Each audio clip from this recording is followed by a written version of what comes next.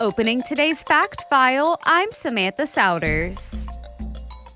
Antarctica is the fifth largest continent on Earth. Something interesting about this ice-covered landmass is that on top of being the coldest location on the planet, it's also the world's largest desert. According to National Geographic, a desert is an area of land that receives no more than 10 inches of rain per year. Antarctica's average temperature ranges from about 14 degrees Fahrenheit along the coasts to about negative 70 degrees Fahrenheit at the highest points of the interior.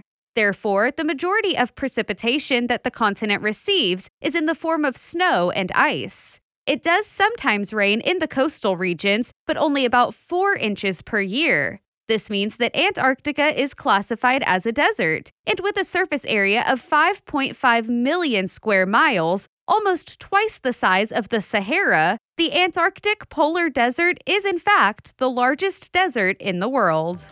I'm Samantha Souders, closing today's fact file. Make sure you don't miss an episode by subscribing to our podcast. You can find the link on our website at keom.fm, and don't forget to leave us a review.